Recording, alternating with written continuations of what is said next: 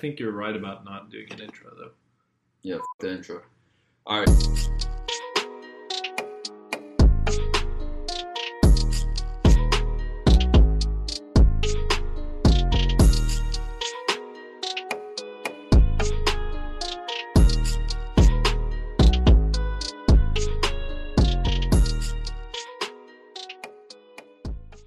Let's talk about loss and taking loss and bouncing back. Okay. I guess we could start off with like you and your personal experience or stories that you may have.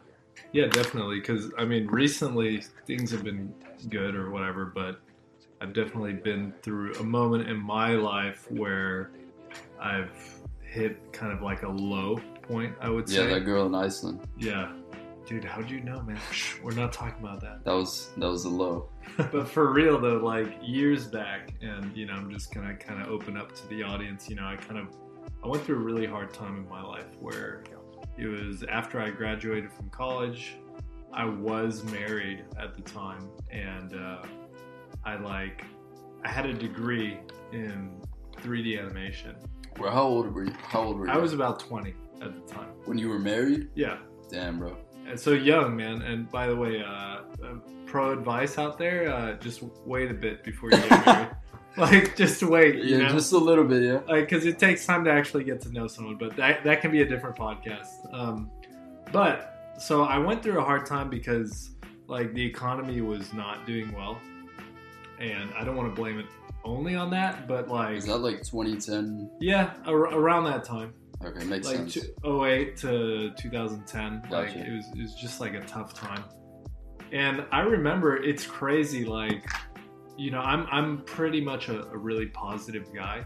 Yeah. But it's like when things start slipping out from under you, like things start like you start losing things. It's almost like it's like physics. You start slowing down, and then you stop moving. Like, if you're not actively fighting it to bounce back, like, you will crash and burn and just sit there and no one's going to help you out. So what did you do to, like, kind of not have that happen to you? Well, it did happen to me, and that's the hard part. Okay. And it was like, I had to learn by kind of suffering. Like, I lost my job, and I was so narrow-minded about only finding a job within that field. Right. And I remember there was like a good 6 months where I couldn't find a job, and I was just going off my savings. Because you weren't like open to anything else. I was just so like narrow-minded about, okay, I have to find a job in this field. And it was honestly impossible. But as soon as I kind of opened up and decided to change my perspective, and I just had enough one day. I woke up, I was like, you know what, enough's enough. Yeah. Like, it's not working. And it's not just going to come to me. Like, I have to actually make things happen, right? Like, I have to take responsibility, take ownership for my failures, and just push myself again. Start over. I think you did have a cool job. Like, I remember you talked about having a job with Columbia Records. Yeah, dude. That's pretty fucking dope. I mean, or Capitol Records, whatever it was. Yeah, one of those. I don't even remember. No, but it was like a combination between, I was living in LA. I did do an internship at DreamWorks, which was really cool. That's amazing. But the problem with that was like no one was paying.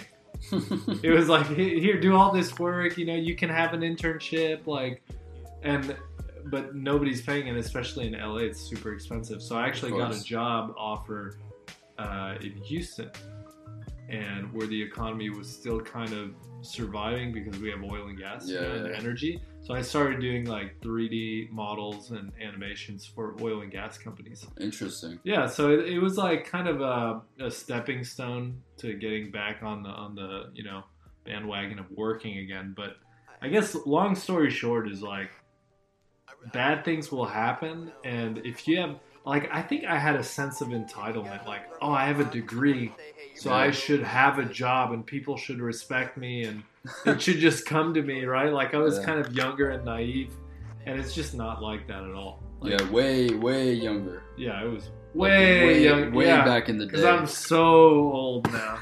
So old, dude. Oh, but that's a good point you bring up, is like, I feel like a lot of people can get something from your story, like, expecting to have shit figured out when you graduate and like Mhm. almost feeling entitled in a way. Yeah. But you kind of worked for it, so you earned your Like entitlement. it's an achievement to get a degree and to graduate, It is, but you but shouldn't be entitled. but it's just the beginning, exactly. especially if you're an entrepreneur. Like it's the first stepping stone towards reality. Dude, I agree. Yeah. Loss is a tough one, man. Like, a lot of people can have different perspectives about loss. You know, you could look at it and kind of not want to bounce back or feel defeated in a way, or you could look at it and learn from it. And I guess in my instance, it's been the latter, like where I've taken losses and I've taken L's, and Yeah.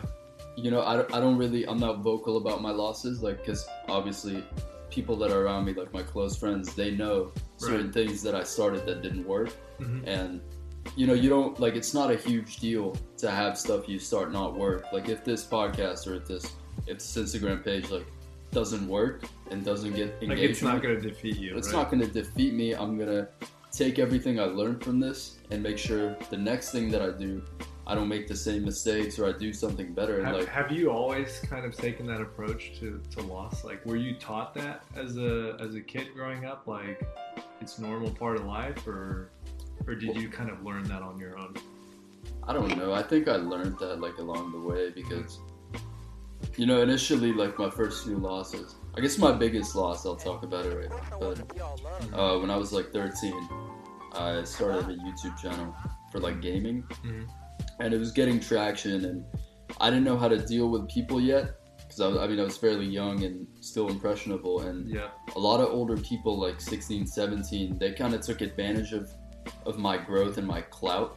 Yeah. You know, even though no one Yeah. used that word back in the day. Right. But, like, You were ahead of the game, dude. a little bit, but like they took advantage of me getting views and they kind of manipulated my actions based Really? on theirs. Like, even though my stuff was more successful than theirs, Mhm. I still looked at what they were doing and thought that was the norm.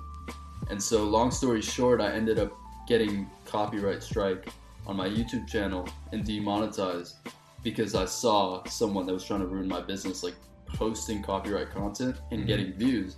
And I thought, oh, maybe that's the And way. you tried to mimic them. Yeah, and I was like, oh, I'll post highlights of football Yeah, games dude, I and didn't get know that. views. That's crazy. But he did that to ruin my business model. Oh, so he did that on purpose. He did that on purpose. knowing you would be influenced by his actions. Exactly. And so, Yeah. like, having that early lesson, I feel like played a huge role in me not really giving a shit about what anyone else does. Like, you know, as long as I have people around me that are supportive and positive, Dude, I that's don't look crazy. at anyone else's achievements or success and try to mimic that. Like, That helps people stay focused. 100%, man. But it's so crazy. I think we can dive into that a little bit more. It's like one thing that surprised me growing up is realizing how much there are people out there whose sole purpose, it seems like, is just to fuck with you. Yeah.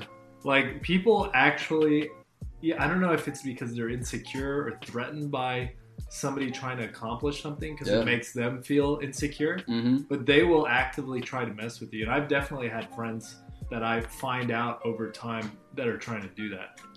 It's kind of a tough one, man. Like, it sucks when you find that out. Mm-hmm. But It's it hard, also, in retrospect, like that was the best thing that could have happened, because if it were to happen like now it wouldn't happen. But if I didn't have that lesson, like if that shit were to happen now, I would be so discouraged because I wouldn't have experience to back up my own sanity or to have some And like you, firm you'd belief have in myself. more to lose too. I feel like the older you get, you're producing more. So if you didn't go through that lesson at an Yeah. earlier age, then that could like And that's jeopardize just a lot more one, later. dude. There's been A lot of other stories. there's been a few, like, Tell me some stories, man. there have been a few instances where, people don't have your best interest in mind, Mm-hmm. and they kind of approach things from like a selfish point of view, and that's normal. Like, you encounter people like that on a regular basis, but when you actually befriend these people and you build a relationship and you think, okay, this guy's my friend or this person's my friend and they're not going to do that to me, Mm-hmm. it's kind of hard to get over that when they do something like that. It messes with your trust. Well, yeah, it messes with your trust, but like it makes you kind of have your guard up all times. Like, Yeah. you don't want to befriend people because you have that in the back of your head, like, oh, what if this person has negative intentions? And I feel like I can relate to that so that's much. a very good lesson to learn. Dude, I've had in my current business ventures, you know, unfortunately, like a few years back, like I'm again not going to name drop or anything like that, but I got into a business with what I considered a friend, and it was one of those situations where you start to realize as you progress that they are literally just using you to feed themselves, and they're screwing you over on the way, and it really sucks because I really consider that person a true friend. So for me now, I'm still getting over those trust issues with people sometimes. Yeah, I agree. Like I try to not let it define me and how I interact with people, right? Like, because I don't want to be like, you know, where I can't trust anyone just because I've been hurt or whatever. But at least now I'm more aware, like, you know what, trust is maybe earned a little bit more from people as opposed to just given freely. Right. Like I need to see if somebody actually has value and if they're going to stick with who they say they are and stuff. You know, like, show me who you are, like the substance behind who you are a little bit more before I, you know, give everything. Yeah, and I feel like when you go through shit like that, it becomes easier for you to recognize, like, who's genuine and who has selfish interests. Yeah. And, you know, you can't really blame people for, like, having their own interests before yours. Like, you can't blame people for being selfish, but there's a level of, like... There's a way to go about it. Exactly. There's a level of, like, humility and compassion that they should have for you, especially if they're your friend and they act like your friend. Like, yeah, if they claim to be your friend, that's like... They should have that. That should be a given for sure. Yikes. I've also heard about, like, I think I read this in a book where they said you should keep your enemies close. What are your thoughts on that? Keeping it, I think keep the enemies close in the sense of, like, understanding what your competitors are doing and stuff like that. But in terms of, like, close in your life, no, of course in your not. Social life or anything like that, no. Like I'm getting to the point in my life where I just try to cut out as many toxic people as possible. True. Like, I will give someone the benefit of the doubt. I'll give them even a second chance. Like, I'll try to get to know somebody. Yeah. But as soon as I feel like somebody starts showing their true colors. Yeah. Shout out to Katie. No, I do see your point. Comments on that one. I see your point, man. Like, I have a few friends right now that I like, and they're good friends of mine, and I know a few people that, quote unquote, are my friends, and I can see some elements of, like, envy and, like, frustration within them, based on, like, whatever their insecurities or whatever the fuck is going on in their heads. And I notice these things, but I'm trying to not let that get in the way of, like, the relationship, right? The friendship. The friendship. So I maintain the friendship and I keep it at a certain level because I know the tendencies. So if I were to share everything that I'm doing or, like, get excited, like, yo, check this out, and be excited to hear about their stuff, like, that kind of relationship wouldn't work with those people because I feel like the insecurity and the fear of get in the way. Getting left behind would get in the way. But that's hard. That's difficult too, because eventually it's like, either, in my opinion, either those people need to let go of those insecurities, because if not, they're going to just keep growing and growing and growing, right? Because you're not going to slow down, right? Absolutely. So you're going to keep trying to be successful, keep trying to help others. And I would love to have my friends, like, right there with me.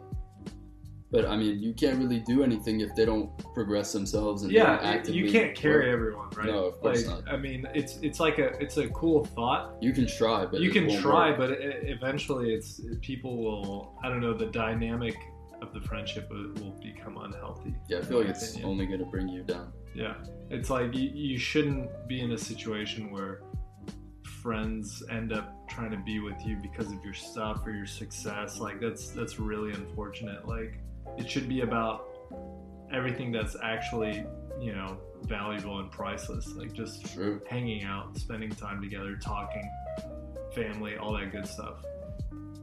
That's a very mature approach. I would have said some other shit, but that's a good way to end this.